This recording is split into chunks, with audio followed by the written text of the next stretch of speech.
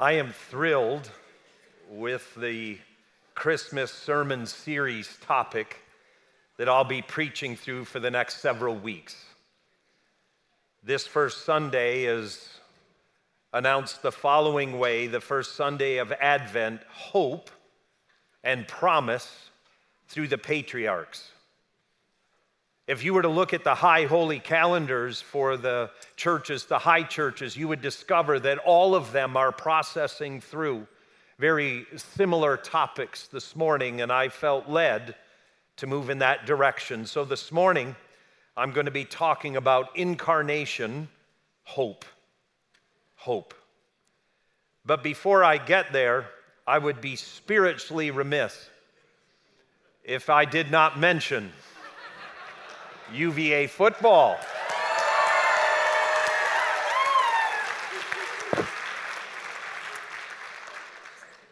So UVA football ended up winning yesterday. Glory be to God in the highest, from whom all blessings flow. I have a very dear friend of mine. He's one of the closest friends that God has ever blessed me with, who attends City. And he gave me fair warning. He's a wise man. And I really do go to him for many things. He's a peer in age, but extremely wise. And he advised me to be very careful how I announced UVA's football win. And the reason why is, and he's right, there's a lot of Virginia Tech alumni that are here in the room. His daughter and son included, they went the way of all flesh and chose Virginia Tech over UVA. So I need to be very careful with how I say this. And it is true that more of the young people from City are actually going to Tech now over UVA, so I need to be very careful with how I'm going to phrase what I'm going to say next. UVA football won yesterday. Friday, sorry, I keep saying yesterday, but it's so fresh and close that UVA football won yesterday, actually, 3-0. Soccer, that's right. They beat St. John's 3-0, and that's Trinity, as you know, 3.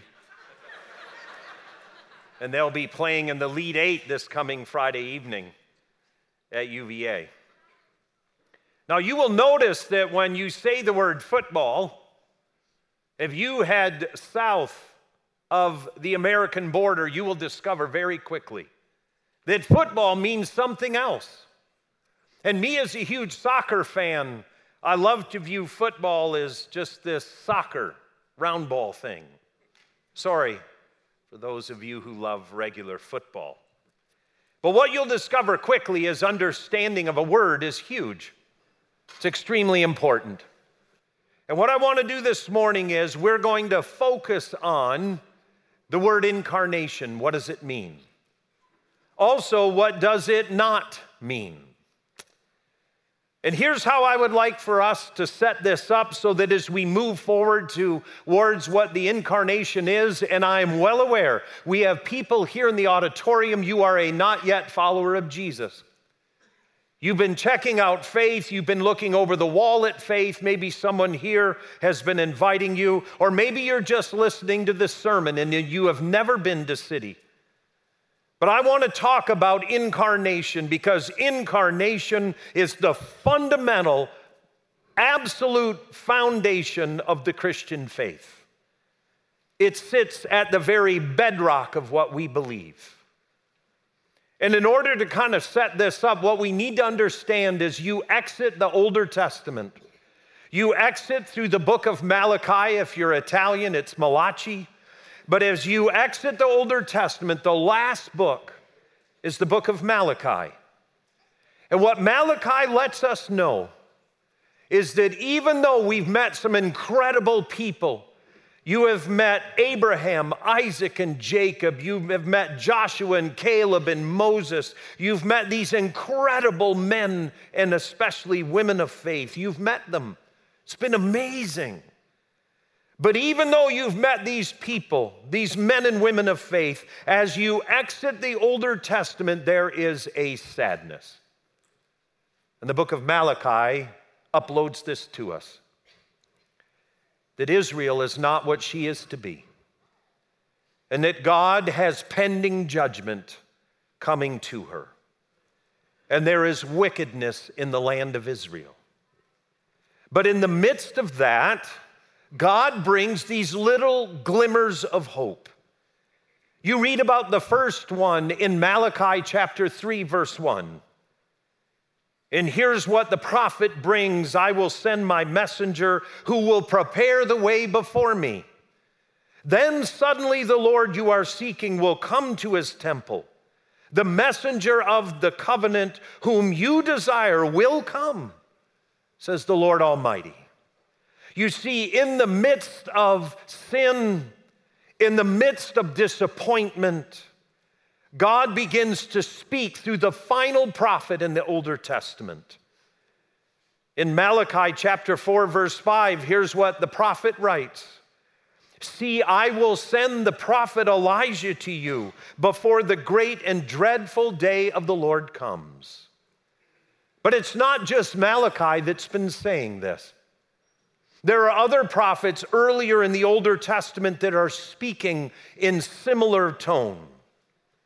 This one is with joy and excitement. Isaiah chapter 9, verse 2 and verses 6 through 7. Here's what is reported. The people walking in darkness have seen a great light. On those living in the land of deep darkness, a light has dawned. For to us a child is born, to us a son is given, and the government will be on his shoulders, and he will be called Wonderful Counselor, Mighty God, Everlasting Father, and Prince of Peace. And of the greatness of his government and peace there will be no end. And he will reign on David's throne and over his kingdom, establishing and upholding it with justice and righteousness from that time on and forever. The zeal of the Lord Almighty will accomplish this. In other words, God's going to do this and nothing can stop it. Even in the book of Isaiah, when things aren't going well, there's an announcement, something that brings hope, and it's a mention of a person who will show up. Further and deeper into the book of Isaiah, this verse is attributable to Easter, but it still must be read. The one I just read is attributable to Christmas, but the next one is attributable to Easter. Isaiah 53, verses 4 through 6. Surely he took our pain and bore our suffering. Yet we considered him punished by God, stricken by him and afflicted. But he was pierced for our transgressions. He was crushed for my iniquity and your iniquity. And the punishment that brought us peace was on him, and by his wounds we are healed. We all like sheep have gone astray. Each of us has turned to our own way. And the Lord has laid on him the iniquity of us all. And what we find in the prophet Isaiah is there is one who will show up, and there will be joy and excitement and rejoicing. And there will also be incredible suffering and deep burdens and darkness. And on him the sins of all humankind will be laid. And then in Isaiah chapter 7, verse 14, there's a verse that all of us are familiar with. Here the prophet again brings hope and announces this: therefore the Lord himself will give you a sign. The virgin will conceive and give birth to a son, and will call him Emmanuel. Matthew chapter 1, verse 23 picks up on this as Matthew comes straight out of the gate in the Newer Testament announcing that what has been prophesied is now here. Matthew 1:23, the virgin will conceive and give birth to a son, and they will call him Emmanuel, which means God with us.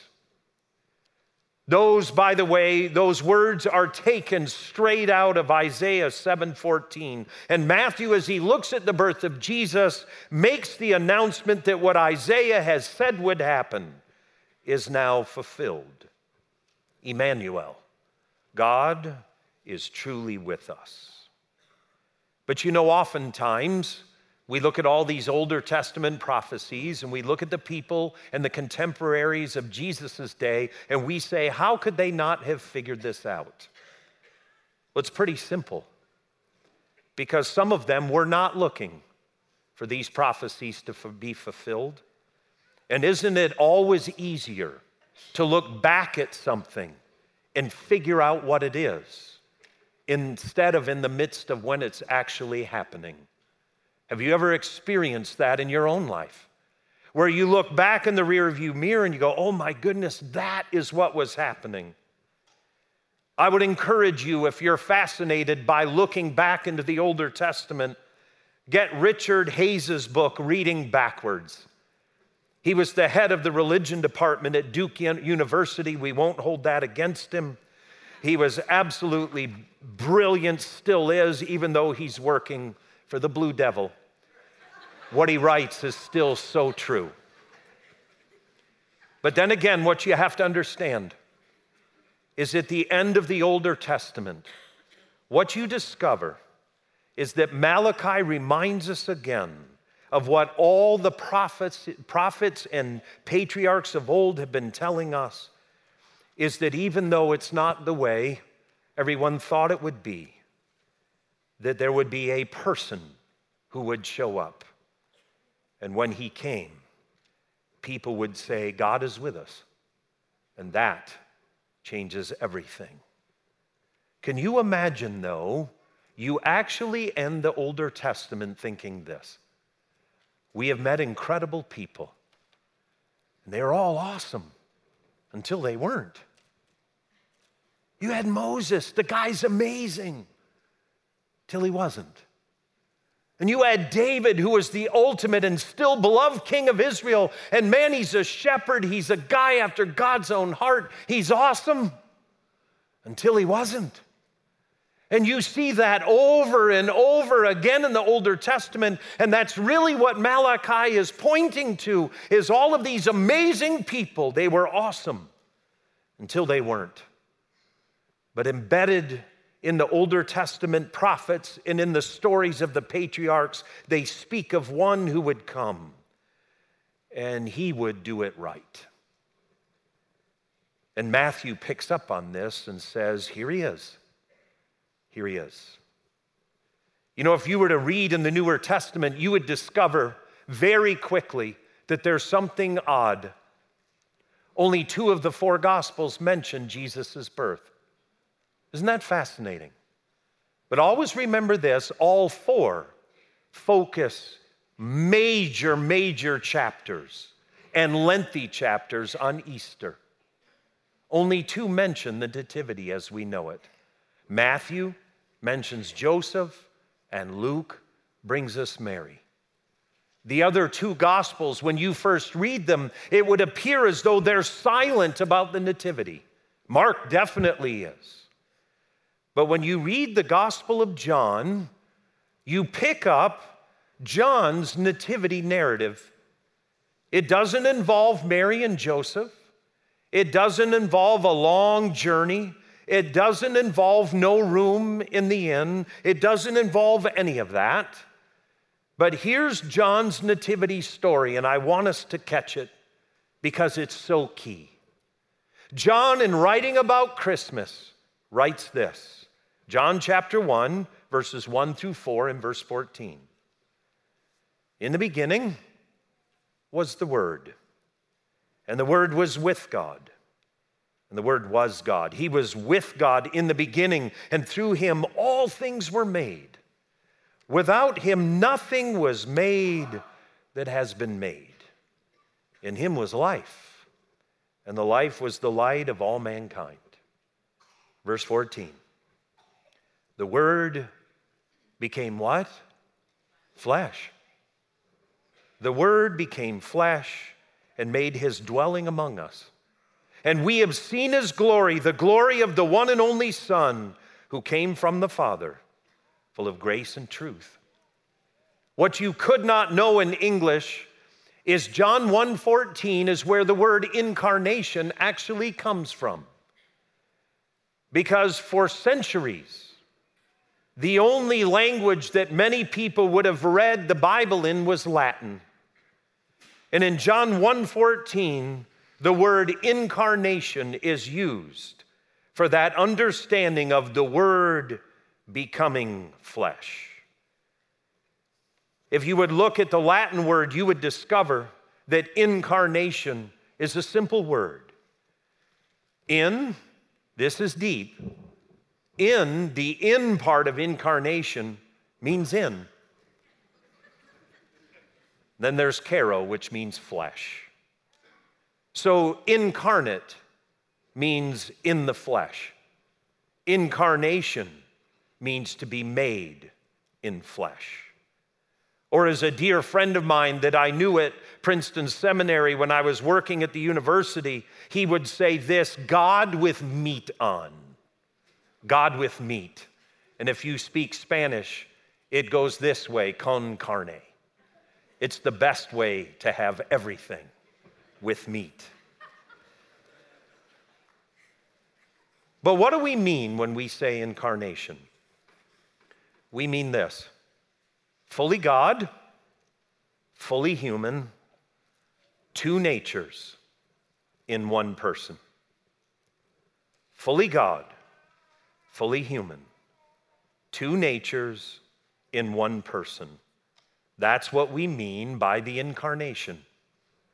It's absolutely stunning that Christians for 2,000 years have come to put their faith, hope, and trust in this, that God, who was the Word, it was verbal, somehow somewhat amorphic. You couldn't see it really.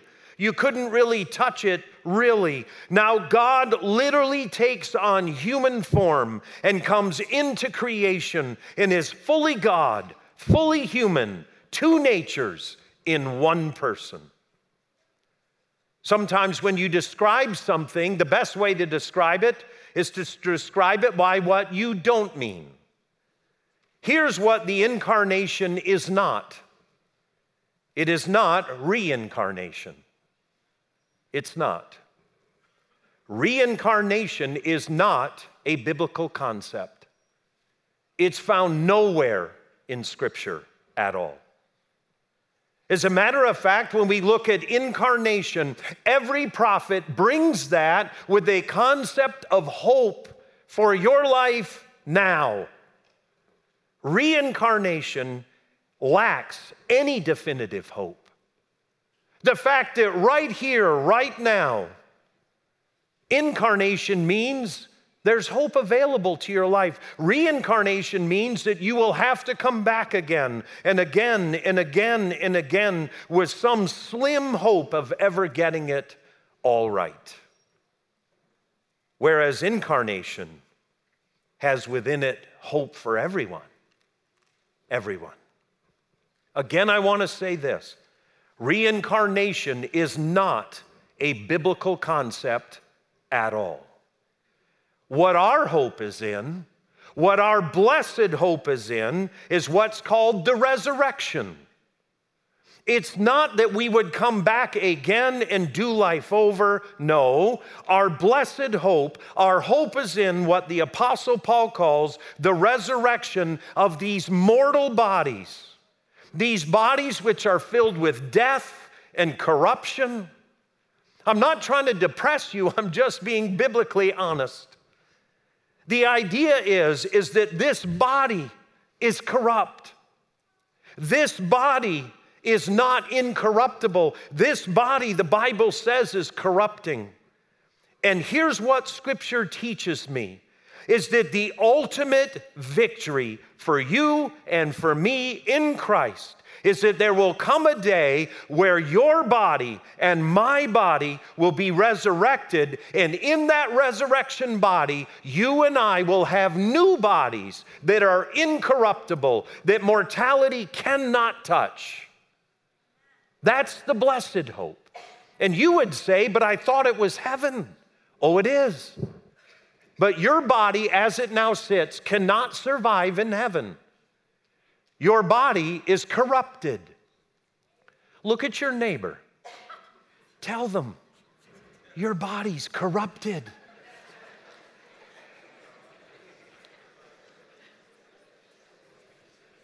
Ask anyone over 50.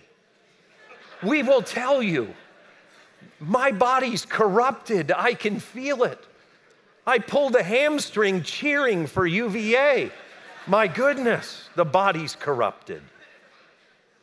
But you see, when we begin to talk about the incarnation, it's not reincarnation. Our hope is in the incarnation of Christ. My blessed hope is that this body will be resurrected to new life, not to come back and live it all over again. No, this body will be resurrected so that I can eternally live in a place where there is no corruption and mortality is no more. This body could never survive there. The Apostle Paul puts it this way: for the perishable must clothe itself in imperishable, and the mortal with immortality. When the perishable has been clothed with imperishable, and the mortal with immortality, then the saying that is written will come true: death has been swallowed up in victory. Where, O death, is your victory? Where, O death, is your sting? Now, what you have to know is, Jesus Christ came into this world as the incarnate God. He is the incarnation of the invisible God. And on the third day, death could not hold him, and he was resurrected to new life with a new body that was incorruptible. It was incorruptible, and it could live forever and ever. Because he has done it, so will I. When I put my faith, hope, and trust in Jesus, his resurrection becomes my resurrection. And the older I get, the more I look forward to a new body. I look forward to it. I'm going to actually ask Jesus if I can help him design my new body. Now, when we think about the incarnation, we need to understand about putting feet to our faith. The incarnation is not some abstract idea, it's real. You have to ask yourself the question, why the incarnation? What is behind God's action? Why did God do what God did? Why? Why does he spend the Older Testament with these little blurbs of hope from so many prophets that even though everyone had failed, someone will show up? And when they'll do, and when they accomplish God's best, there's going to be hope for anyone through him. Why? Well, again, sometimes the best way to explain something is to say what it isn't. I thought a great analogy for what it is not, what the incarnation is not, is a movie that I saw the year after I graduated from high school in 1983. It's called Trading Places. Anyone ever see the movie with Dan Aykroyd, Eddie Murphy, Trading Places? If you didn't, you're not missing much. But those were two of the hugest actors of my just post-high school experience, so I went to see the movie. And in the movie, what you discover is there's a social experiment. That's what the movie's all about. Two extremely wealthy brothers, Mortimer and Randolph Duke. Don't you love those names? Mortimer and Randolph Duke are extremely wealthy. And they have a guy that works for them, and that's Dan Aykroyd, and his name is Winthrop. Love these names. And they determine on a $1 bet, they're going to trash his life. And they're going to take a street urchin whose name is Billy Ray Valentine. That's Eddie Murphy. And what they're going to do is take a social experiment. They're going to take this guy Winthrop from the very top. They're going to convict him of a false crime. They're going to kick him out. They're going to completely bankrupt him, and watch what happens. It's a social experiment. And then they're going to take a guy from the very bottom, Eddie Murphy, this guy Billy Ray Valentine, and they're going to groom him through the company. And they're going to see through this social experiment how they can manipulate someone who's at the very bottom and bring them to the top. I don't want to spoil it for you, but Eddie Murphy is hiding in the restroom, and he overhears Mortimer and Randolph Duke talking about their bet. And in that moment, he reaches out to Dan Aykroyd, and the whole thing kind of loops around, and they get the better of the Duke brothers.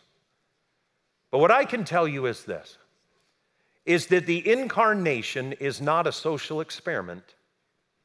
It's not God seeing what will happen if he takes his son from the very top, from sitting on the throne of heaven and setting him down in earth, and then watching and observing this social experiment to see what happens. What happens to Dan Aykroyd in that movie is horrific. He goes from the very top to the very bottom, and he becomes like an animal. It's actually horrific if you think about it. But here in the scriptures, this is not a social experiment at all. Philippians chapter 2, verses 5 through 8 tell us clearly that Jesus knew what was coming. He knew.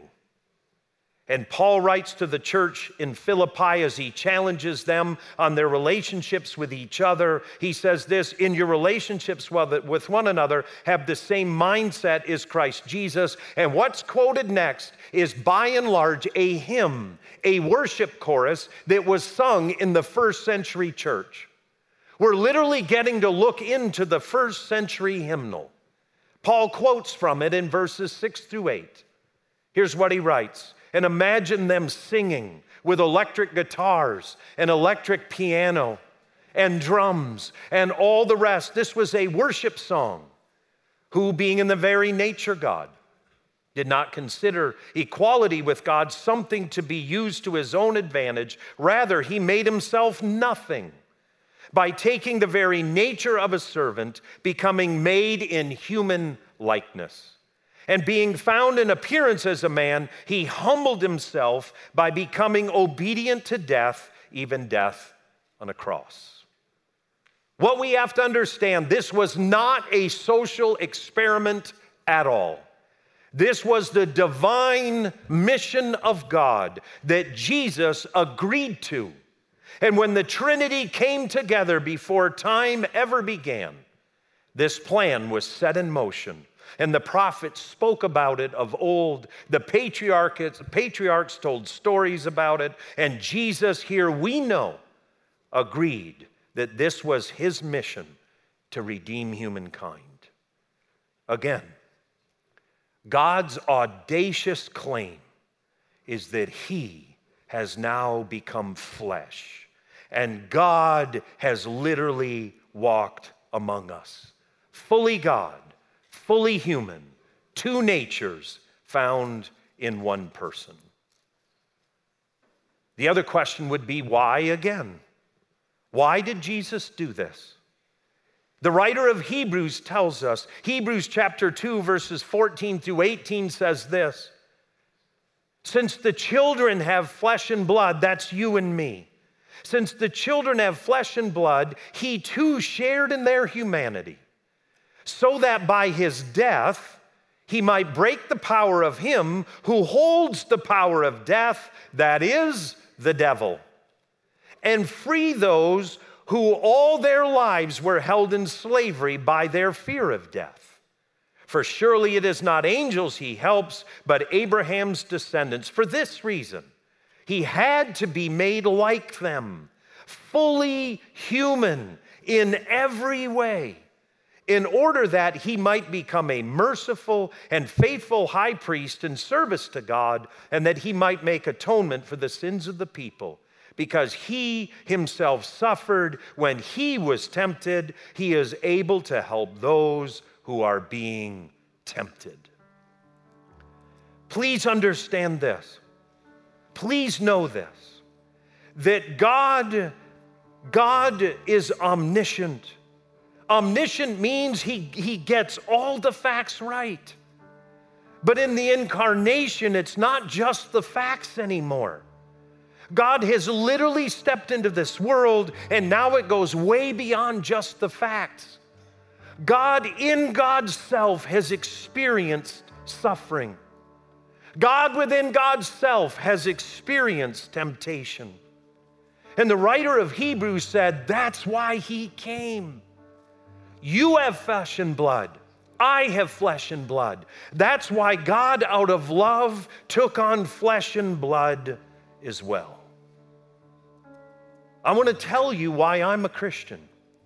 I'm going to tell you why. I had grown up in an unchurched family. We never went to church. My mother, through a friend, very fascinating story, but my mother's friend, who was dying of MS and was a chain smoker, started to tell my mother about Jesus. Before long, my mom began to take us to church. My dad didn't go, but me and my two older brothers did. And I went and listened for about 8 months to 9 months. I was a preteen boy living a very isolated life on a farm. And I found that church was one place that I felt loved and accepted, and there was some camaraderie, and it was a good experience. But the talk of Jesus was very different for me. I'd never heard it before. Yet I could remember thinking about the sermons that I was hearing. There came a day when I was a preteen boy. I'll never forget it. It was after all the winter wheat had been cut. And I went for a walk in the field. And when I went for a walk in the field, I began to think about all these sermons that I'd been hearing about Jesus. I had watched hippies all around me being transformed by the love of Jesus. And by the way, if a hippie can be transformed, anyone can, because I had short hair. There was hope for me. But I remember walking those wheat fields, and as I did, I was pondering the sermons that I had heard. And here's the one fact, the tipping point fact that made me become a Christian. It was this, that God stepped into the world, and when he did, he suffered. If Jesus had not suffered, I'm out. I want no part of it. Because that means that God is involved in this world where there's suffering, but suffering, let me put it this way, his son was too good to suffer. And my life as a preteen boy had tons of suffering, tons of it.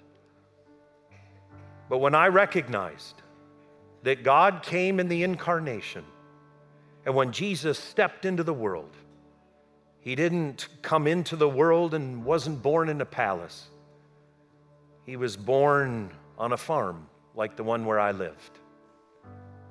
He was placed in a manger. Man, I've seen more mangers than I could care to ever tell you about. But it dawned on me that Jesus suffered. The incarnation of God suffered. And if he suffered, I'm in. If he would have avoided the suffering, I'm out. And what's amazing about so many of the passages that speak about the incarnation, they speak on suffering. As a matter of fact, Hebrews tells us that Jesus had to come in flesh and blood. Why? So that he could suffer and be tempted just like you and like me. Why does the incarnation give us hope? It gives us hope because God came in the flesh. And God knows. God truly, truly knows. God came in the flesh and suffered. and suffered the most horrific death humankind has ever manufactured.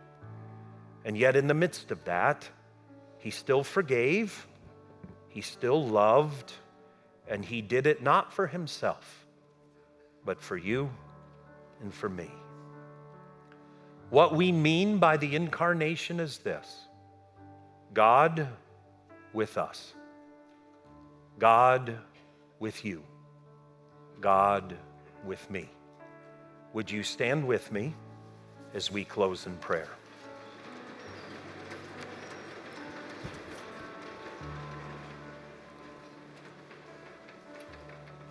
As we stand together, I cannot conclude this sermon without asking all of us to close our eyes, but leave our hearts open. I know that the incarnation is an audacious claim. I know that it is. But it is the bedrock of everyone who follows Jesus, that God came in the flesh and dwelt among us. If you're here this morning and you've been checking out faith in Jesus, you've been considering who Christ is, I want you to know that that actual reality of Christ coming into the world is for you. But that action must be accepted by faith. It's something that you and I must move towards by faith and open up our hearts to it. Say, Jesus, I believe that you are God in the flesh, that you are God incarnate, that you came into this world and you suffered and you died so that in you I could find life and I could find resurrection, hope, and I could find a peace that surpasses all understanding, that in you I find forgiveness for my sin. If that's you, I'm going to ask that you would open up your heart to Jesus in this moment, that you would give your heart to him, that you would find hope in him, that the incarnation would speak to you, and that you would receive it as the answer for your soul. And I pray this, and I believe for this in Jesus' name. Amen.